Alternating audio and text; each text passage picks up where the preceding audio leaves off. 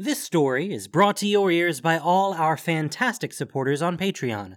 To get in on the action yourself, with bloopers, extras, and the occasional early story, join us at patreon.com/voiceofallmtg. We'd like to thank our newest patron, Renfear, for already donating. For more stories, or just a chat, visit voiceofallmtg.com. And now, Voice of All presents Beneath the Surface, Episode 6 of The Oath of the Gatewatch. The merfolk Jori-En watched from Seagate's mighty wall as Kozilek rose from beneath the ground to destroy Ulamog's Hedron prison.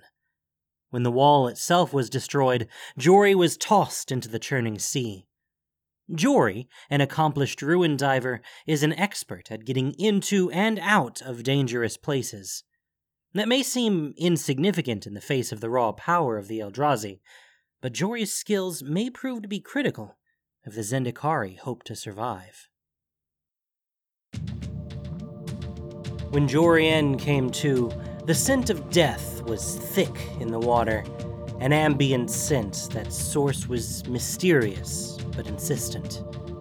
It was hard to breathe, and Jori's gills strained to extract oxygen. Too cloudy down here. Also dark. The low pressure meant she was close to the surface. Must be night. How long had she been down here? What happened?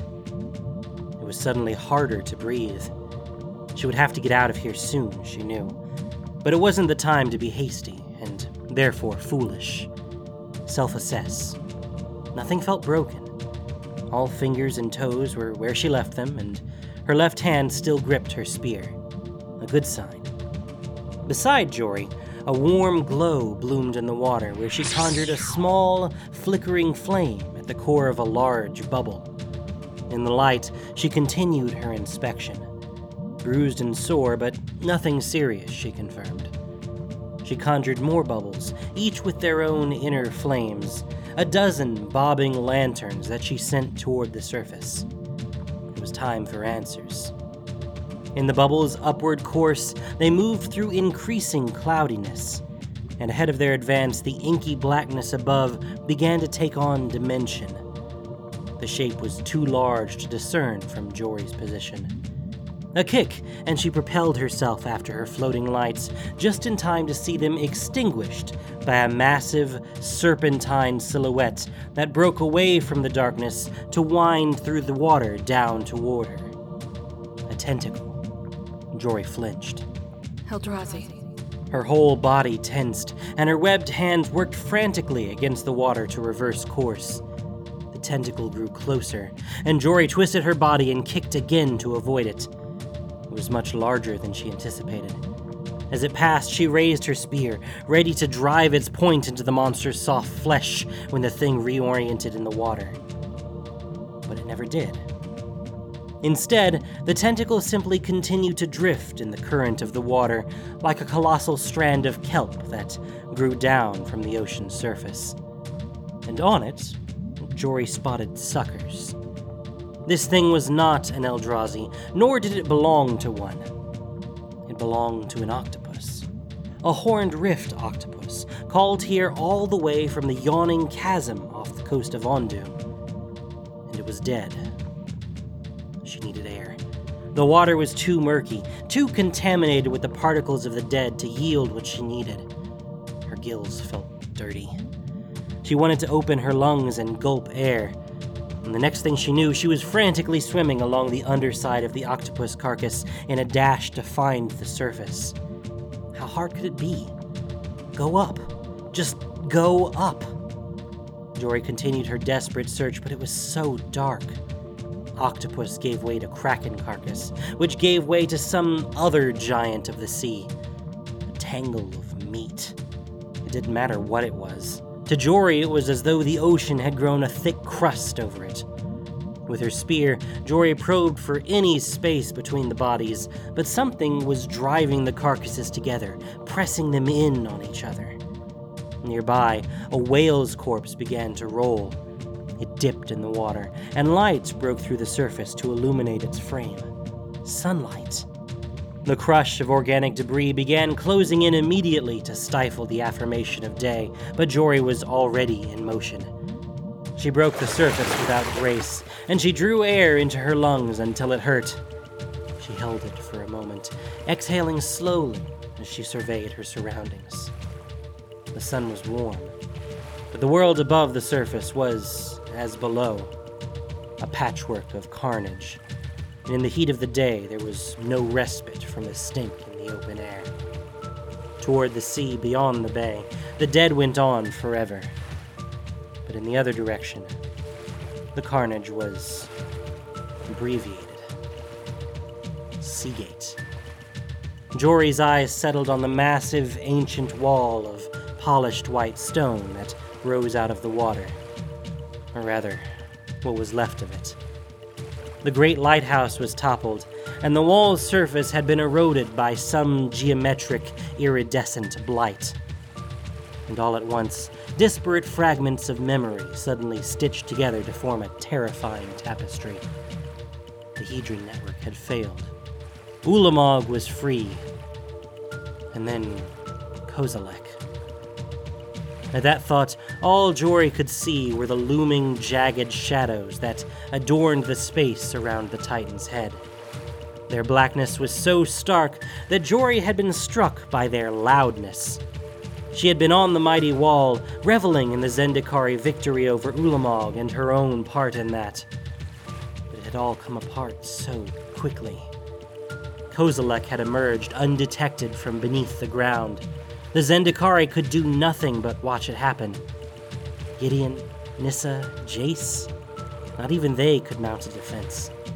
Even the denizens of the sea rose against Kozilek, but the Titan halted them and broke their greatest champion.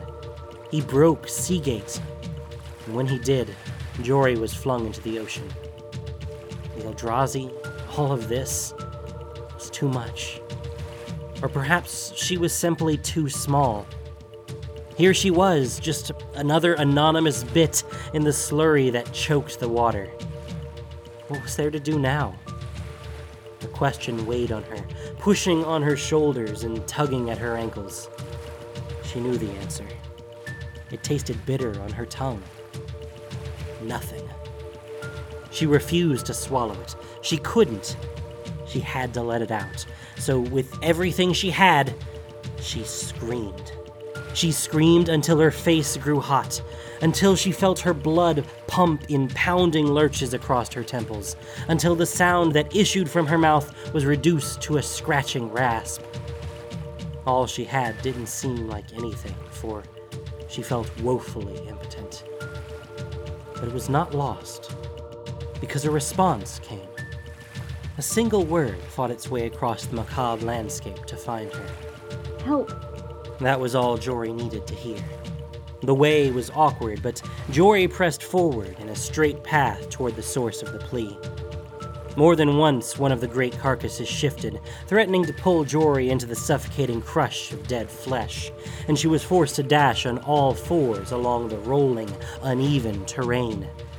Dangerous terrain was nothing new to Jory, who'd spent much of her life getting into and out of perilous places.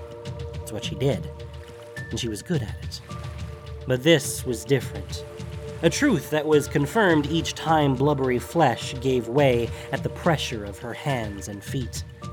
Despite all the derelict temples and lost shrines she had raided, this was the only time her actions felt like a desecration. Jory climbed over a knot of lifeless tentacles. Her feet were searching for some semblance of stability on the pearlescent shell of a kraken when something latched onto her ankle. She jerked her leg back to free herself, but her balance was all wrong, and she pitched forward until her helmet stopped hard against the barnacled surface of the shell. Head ringing, she spun onto her back, readying her spear to thwart a follow-up attack. But there was no attack, just a voice. Jory. It was odd, hearing her name in this surreal scenario. It seemed impossible that there could be anything familiar in all this, but then so many things that had happened in these last few weeks seemed impossible.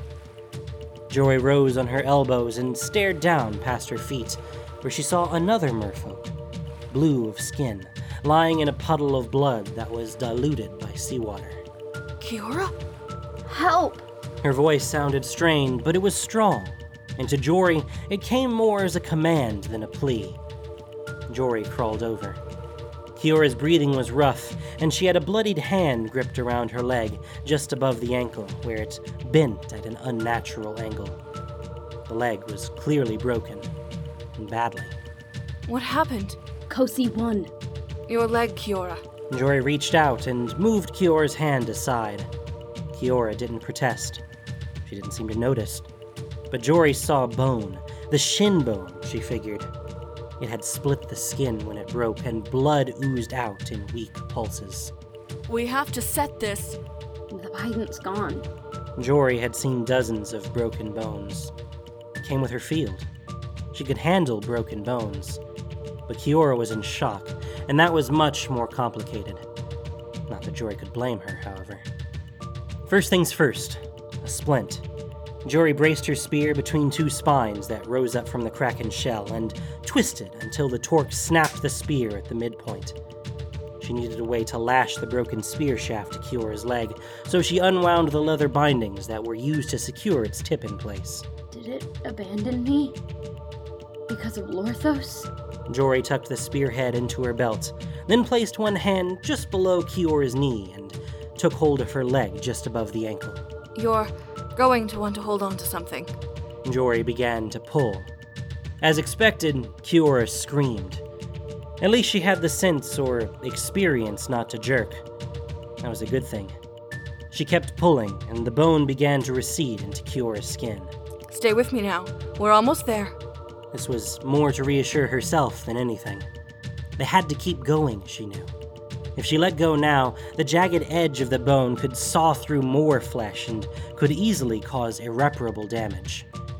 Kiora just gritted her teeth, inhaling and exhaling in furious succession until finally she managed to speak. Enough! It's in place. Slowly, Jory eased her grip. She reached for her splint, but before she could secure it to Kiora's leg, a cluster of green motes fluttered to life around the wound. As they buzzed along the damaged flesh, it began to close. Kiora's breathing began to slow. I'll be fine in a moment. It was the first time she seemed to be present in the conversation. The pain of setting a broken bone tended to snap people back to reality. Bone and all? She leaned in close to watch Kiora's flesh knit together. Uh-huh. That's quite a skill. I learned how to set bones from a guy in Zulaport. Old Zulaport, that is, when it was still on the coast. Anyway, the things I saw there. She bent her arm at the elbow so her forearm dangled limply. You wouldn't believe how much abuse the body can take. The Biden's gone. There was something in the way she said it that needled Jory's anger to life. So you said... And I need to get it back.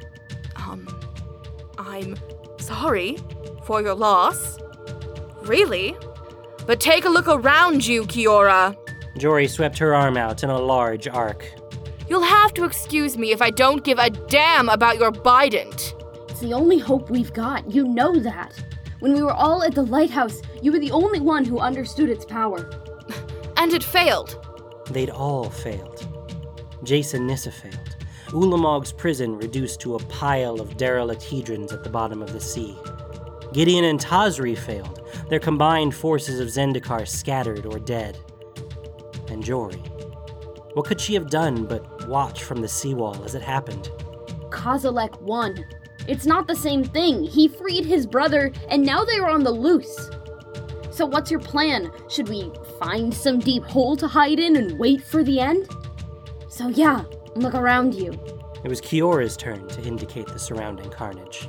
This is what's coming for all of us. A part of Jory wanted just that, to find some tiny, forgotten place of the world and simply disappear. Jory, Kozilek spent his trick. He's exposed. Now we just need to recover the Bident. And for that, I need your help. Kiora extended a hand to Jory, who eyed her suspiciously. Where is it? I'll show you. Jory trailed a bit behind Kiora as the two pushed their way downward through the water. They were swimming toward the spit of land that extended out from the coast to meet Seagate at one end. The planeswalker knew the way, and she led them to a strange current that nudged them along. Jory wasn't sure how she hadn't sensed it earlier, but the closer they drew to it, the more it seemed to reach out across the entire bay. It was the source of the chum on the surface. And this, Kiora had explained, was where the god weapon went when it abandoned her. Jory didn't know why she had agreed to come along.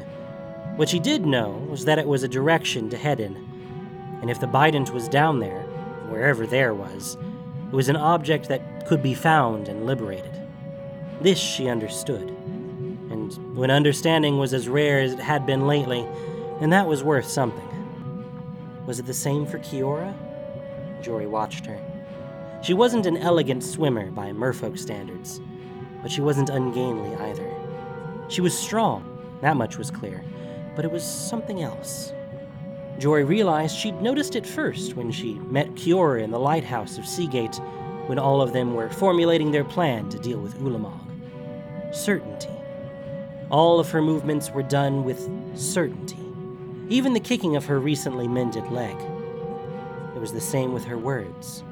When Kiora spoke, it was as though the conversation was already over, but she was waiting for everyone else to simply come around.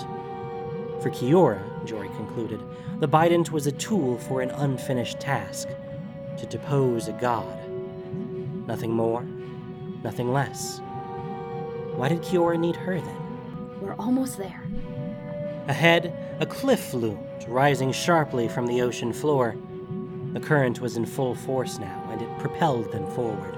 There's an opening in the cliff face. The current should take us right to it. That explained the current. The seismic disruption that accompanied Kozilek's emergence must have torn a rift in the cliff. The current was pouring water somewhere, and that could explain the Bident's wayward path. Get ready. Jory thought she was, but then her vision suddenly became pinched, and she was looking at the submerged cliff as though it was some distant thing glimpsed through a spyglass. The current changed too, and its course bent at odd angles, tossing the two merfolk against unseen barriers. At first, Jory threw her arms out to gain some purchase in the water, or at least slow her strange momentum. But it was no use. So she tucked her limbs in to keep from dislocating them. All she could do was keep her vision oriented toward the cliff. Focus was everything right now. And then, reality compressed, and everything sped up until the cliff face filled Jory's vision entirely. She was feet from the opening that Kiora described. But the way was suddenly obstructed where a segmented mass rose up from the depths. Jory first thought it to be one of Kiora's pets, but the thing unfurled to reveal a collection of limbs that reached out to span the width of the opening. Eldrazi. It wasn't a tangle of fleshy tentacles with a bony faceplate like so many of the other ones she'd faced. No. This one had shards of black glass hanging above in perfect symmetry like the titan, Kozilek. Jory hurtled toward the monster. Several limbs fanned out to intercept her, but she pushed her legs out in front of her, pushed off one of the appendages, and let the current carry her past. Kiora must have made it through as well, for a flash of greenish light to the right caught Jory's eye, and she turned to see the other merfolk reaching back, her hands aglow with green energy. The energy streaked out to the Eldrazi as it turned to give chase. It lurched after them in the water, growing as it did. In a span of seconds, the monster's terrible bulk filled the opening, and it was too great for the narrow space. It pressed against the crevasse walls until there was a soft, sudden snap, and the integrity of the stone failed. All at once, the crevasse collapsed in on itself and the Eldrazi, just as the current carried Jory and Kiora into the unknown. This must be how Kozilek did it. How he remained undetected all this time? Yeah. Wow. From what I'd heard, this cave network was pretty small, home to a handful of goblins. At least that's what the explorer Zargada once told me when we were comparing maps, and now, for something to have the power to reshape the environment like this. Wow. She and Kiora were standing on an outcrop in a subterranean landscape. The flow of water that carried them through the cliff face had deposited them there, and from their position they saw an enormous enclosed vista of angled spirals that shone with ripples of prismatic color. Jory knew these alien shapes. They belonged to Kozilek, and in spite of herself, Jory thought they might have been the most beautiful things she had ever seen. Eyes wide, she tried to take in the entirety of the space, but the sheer scale precluded such an effort. It's unlike anything I've ever encountered. The words felt so weak compared to what she was seeing. The Bident is that way. Kiora pointed outward across a ravine in the cave. She didn't seem impressed by this spectacle. It was just another place in the world. They picked their way around the gap, and they must have passed through several miles of caverns when Jory noted that the mark of Kozilek did not reach this deep into the cave network. The path began to narrow, and soon their path tapered into a passage that demanded Jory and Kiora crawl. Are you sure this is the way? Look, I'm not sure about anything. Do you still sense the Bident? Of course I do. Nothing's changed. I don't see how it could have come up here, where there's no water. It was getting difficult to maneuver, but Jory managed to turn around to face Kiora. Your guess is as good as mine. Actually, it's better than mine. You're our compass. So until we get some new information, we stick to the plan and keep going. Kiora nodded, but it wasn't reassuring. Something had unsettled her. As they pushed forward, the space grew tighter. Jory halted and began to remove her helmet and armor plates. We're going to have to make ourselves smaller. She then proceeded to lash the plates together by their buckles so that they formed a bundle that she could tow behind her. She'd done this numerous times, but Kiora didn't seem to share her confidence, for Jory could see the planeswalker's breathing quicken. They had to keep going. Jory continued, and Kiora followed. Before long, they were on their bellies. Jory kept her torch out in front of her, and up ahead, she saw the path curved sharply upward. Do as I do. She rotated onto her back and worked her body into position until she was able to lift her arms up over her head. Her fingers found divots in the stone, and it was enough. She pulled herself up until her feet were underneath her. She then reached farther up, found more finger holds, and hoisted herself into the path, which veered to the left before it leveled off. She waited there for a moment. Kiora, I can't turn around. You can't either. You've got to keep going. Kiora! I'm right behind you. Jory saw the glow of Kiora's torch out of the corner of her eye. You're doing great. I don't know if I can do this. You're already doing it. Right now, focus and stay calm. Jory tried to crane her neck to show that she was smiling, but Kiora didn't notice. Her face was buried in the crook of her arm. If I had my Bident, this wouldn't be a problem. I could bring the ocean and reshape this whole place. That's why we're here, to recover the Bident. Jory kept her voice steady. Panic was never helpful. It was the sum of helplessness, fear, and desperation all braided together. At that moment, it was coiled around Kiora just as it had coiled around Jory out in the bay. She couldn't let it tighten around Kiora. If it did, it could wrap around her until she was paralyzed, or worse, it would snap and flail out dangerously. Keep your eyes on me, Kiora. We're going to get to the other side of the tunnel. We'll get through this.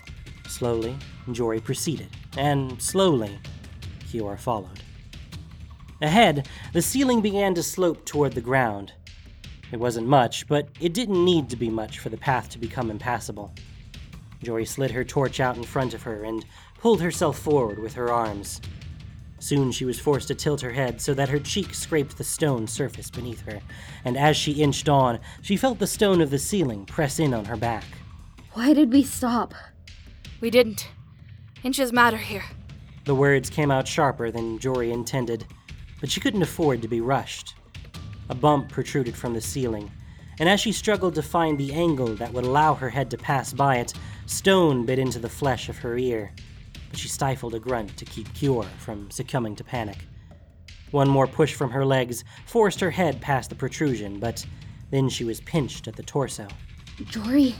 Jory couldn't respond. She couldn't expand her legs to find the necessary air to form words.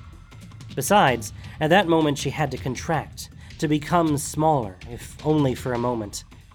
Her fingers curled into tiny depressions in the surface of the passage, and she expelled the remaining air from her lungs. Hopefully, it was enough. Her arm muscle tensed, and she strained to pull herself past the unyielding stone. She wriggled and scraped against its coarseness. Ribs compressed. Kiora was saying something, but it was all just buzzing in her ears. And then, at last, she felt her body slide forward. Her arms tugged again, and her body was free. When her arms relaxed, she just lay there with her cheek resting on the cool stone. Thought you were stuck. I'm fine. I just need a moment. Jory, I can't. You have to. If we turn around now, we'd only get ourselves stuck. I can't. Jory stared into the darkness of the passage beyond the reach of her torch. Hours ago, she had watched as Kiora drove Lorthos to challenge the Eldrazi Titans. She was a master of the Colossal, at home among gods. And this was too much for her. There was also the added oddity that Kiora was a planeswalker. Presumably, she could leave this world whenever she chose, but she didn't. And Jory left it at that. Look, the Bident came through here. You can sense it, which means there's a way through. I'm going to prove it to you, but I need you to stay calm. Torch in hand, Jory began to inch forward again. This was her realm, the world of ruins and lost places. This was where she was at home. Jory, You're going to help me, Kiora. You have to keep track of the Bident at all times. If it moves, I need to know. It's on this level. Up ahead. There was that certainty in her voice again. Just a hint of it, but it was there, staving off the panic. When it came to the Bident, Kiora was an expert. It was something she could focus on, something she knew. Jory continued down the passage. It remained vaguely straight, and every few feet, Jory shared the status of her progress with Kiora. In exchange, Kiora shared the status of the Bident. It went on like that until Kiora's voice was only a muffled affirmation. On this level, up ahead. And then, Kiora's message changed. Bident's moving. Jory pressed her ear to the ground. Through the stone, she heard skittering. And then nothing. It was close. She couldn't risk a reply to Kiora anymore. There was a good chance that whatever was scrambling around already knew she was there. But why take the chance? She doused her torch and had to suppress a cough as a curl of smoke tickled her throat. Jory, did you hear me? The Bident moved toward the surface. Jory crept forward in the silence, feeling her way in the darkness. And all the while, she could hear Kiora, whose calls became louder as each subsequent one went unanswered. At least the sound might cloak her advance. The passage angled downward, and gradually it widened on either side. Though the ceiling still hung low overhead, Jory was able to reach the spearhead that was tucked in the bundle that trailed behind her. It wasn't a proper dagger, but this also wasn't the first time Jory had to wield it as one. And as she edged forward on her belly, the point of the blade led the way. In the utter blackness, Jory came to a place where the ground seemed to shift as she pulled herself across it, segments scraping against each other with her forward motion. There were crunching sounds where she planted her elbows. Not loose stones, Jory knew. It must be some kind of detritus. It didn't feel right. She stopped to feel out in front of her. More of the same. And then something squished when her fingertips brushed against it, and she yanked her limbs back, her stomach tightening. Going on blind like this was foolish. Better to know and be known than to stealthily sneak her way into a death trap. She whispered the flame back to life at the end of her torch, and a world of twisted, iridescent shapes came into being around her. Carapace plates and shimmery skin, limbs bent and bifurcated, bristling with sharp, obsidian-like growths. And countless, lidless, staring eyes embedded randomly in flesh. Eldrazi spawn. Kozilek's spawn. Jory waved her torch over this otherworldly heap that she found herself on, and the way the flickering shadows played off of it made it seem as though the whole thing was writhing. But the Eldrazi were not moving. They were all dead. The pile was higher in the middle of this chamber, and it would have touched the low ceiling, but Jory noticed the rim of a vertical chute that led up and away from here. Up, toward the surface. The Bident. Kiora! Jory! What happened? Any new movement? No. What's happening? Not sure yet. To Jory, the whole scene suddenly resembled the bottom half of an hourglass. Something was discarding these carcasses down here like horrible grains of sand. That could be good. Or bad. One way to find out. Jory did her best to stay on top of the pile as she made her way toward the center. In one hand, she gripped the spearhead, and in the other, her torch. The more she progressed, the more she could make out of the vertical passage above. When she got to the peak of the heap, she rose from her knees and held the torch high so that the shadows of the vertical shaft retreated. Goblins, a lot of them, clung to the walls. One was so close that it retreated from Jory's torch.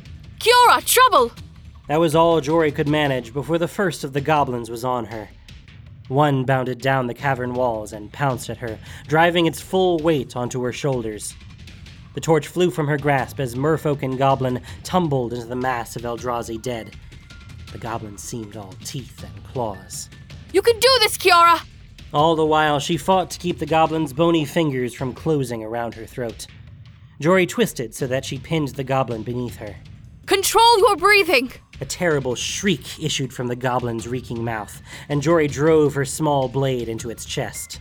And stay calm. As the goblin's body stopped twitching, Jory noticed that the creature lacked eyes. Dark dwellers. They were at home down here. That didn't bode well, and the sound of scrabbling claws echoed throughout the chamber. Kiora? But now it was Kiora's turn to be silent. To Jory's left, the chitinous crunch of an Eldrazi carcass indicated another goblin. Jory turned to meet it with her blade, but a second goblin batted it from her grasp. For an instant, in the sputtering torchlight, Jory saw the goblins react to the blade clattering against the stone wall. They saw with sound. Not a moment passed before she wrenched her helmet from the bundle at her waist and threw it up into the goblin's passage. Like her blade, the helmet's impact rang out as it caromed off the walls, and, as it did, Jory channeled mana down through her arms. She clapped her hands with all her strength, and the echo of the helmet against stone amplified, doubling up on itself until the entire chamber vibrated. Jory felt it in her chest, and she wanted to cover her ears. The goblins were thrown off balance. Some staggered on their feet, and some were scrambling clumsily back up the walls. This was her chance to escape. But to where? The room continued to shake under the onslaught of sound, and the ground itself felt unstable beneath the pile of lifeless Eldrazi. And as Jory struggled to keep her footing, she saw it. The Bident, outlined in the hand of one of the fleeing goblins. She had to finish this. She had to beat this. It was clear that she needed the Bident as much as Kiora did. Jory bounded after the creature.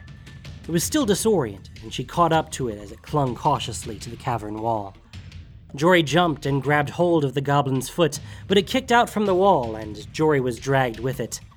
They sunk into the Eldrazi muck, and then kept going. The weakening ground gave way, and suddenly the countless Eldrazi carcasses became a nightmarish quicksand. There was no correct move here, and she, the goblin, and the Bident fell along with the dead spawn into the narrow chasm that had opened beneath them. Jory was aware enough to position the goblin between her and the oncoming ground, and when the ground arrived, it was with a crunch. The goblin lay motionless, and Jory had Kiora's Bident. She just had to climb out of here and give it to her. Kiora! It hurt more than it should have. Something wasn't right. She took a breath. That hurt too. Broken rib. Maybe several. Come on. She just had to get the Bident to Kiora. She just had to climb out of here. From where she lay, the pit seemed vaguely conical, but it was too dark to tell. It was cramped, that much she was sure of. It would be tricky to climb to the top, even uninjured, but now? Who could say? Jory felt tired. It washed over her suddenly and mercilessly. Her limbs were heavy, and she tasted blood in her mouth. It wasn't promising. Here she was. She had retreated into a deep hole, waiting for the end. The end wasn't what finally came down the chasm for her, though. It was a different sort of certainty. You got the Bident? Jory coughed out an affirmation. Kiora had suffered the minuscule to reclaim her dominion over the vast. With what strength Jory could summon, she pressed the god weapon into Kiora's hand and smiled.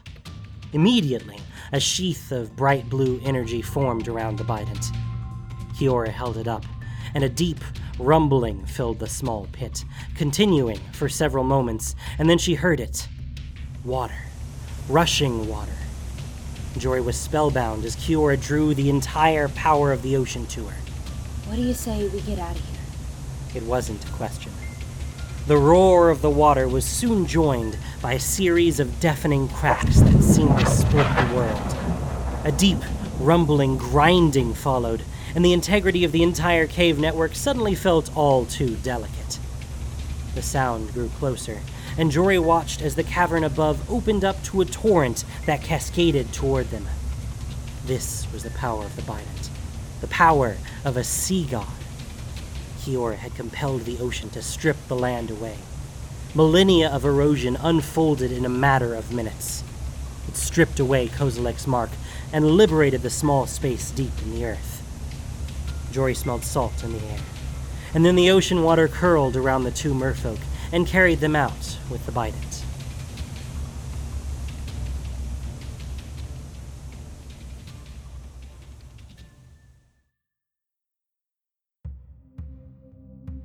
Thank you for listening to this production of Voice of All. As listener-supported entertainment, we rely on you not just for the voices of the characters, but also to keep us going and growing. If you enjoyed what you heard, please support us by rating and reviewing us on iTunes, or following us on SoundCloud, Stitcher, and Google Play, or just plain sharing with your friends. You can also support us financially on Patreon for exclusive perks. Beneath the Surface was written by Ari Levitch. The podcast was produced and edited by Gendo Okeshi, with sound editing by Christina Edelman. This week's story featured the voice talents of Jordan McDougall and Ash Thurman. Voice of All is unofficial fan content, permitted under the Wizards of the Coast fan content policy. Magic the Gathering is copyright Wizards of the Coast. Thanks so much for listening, and y'all have a great day.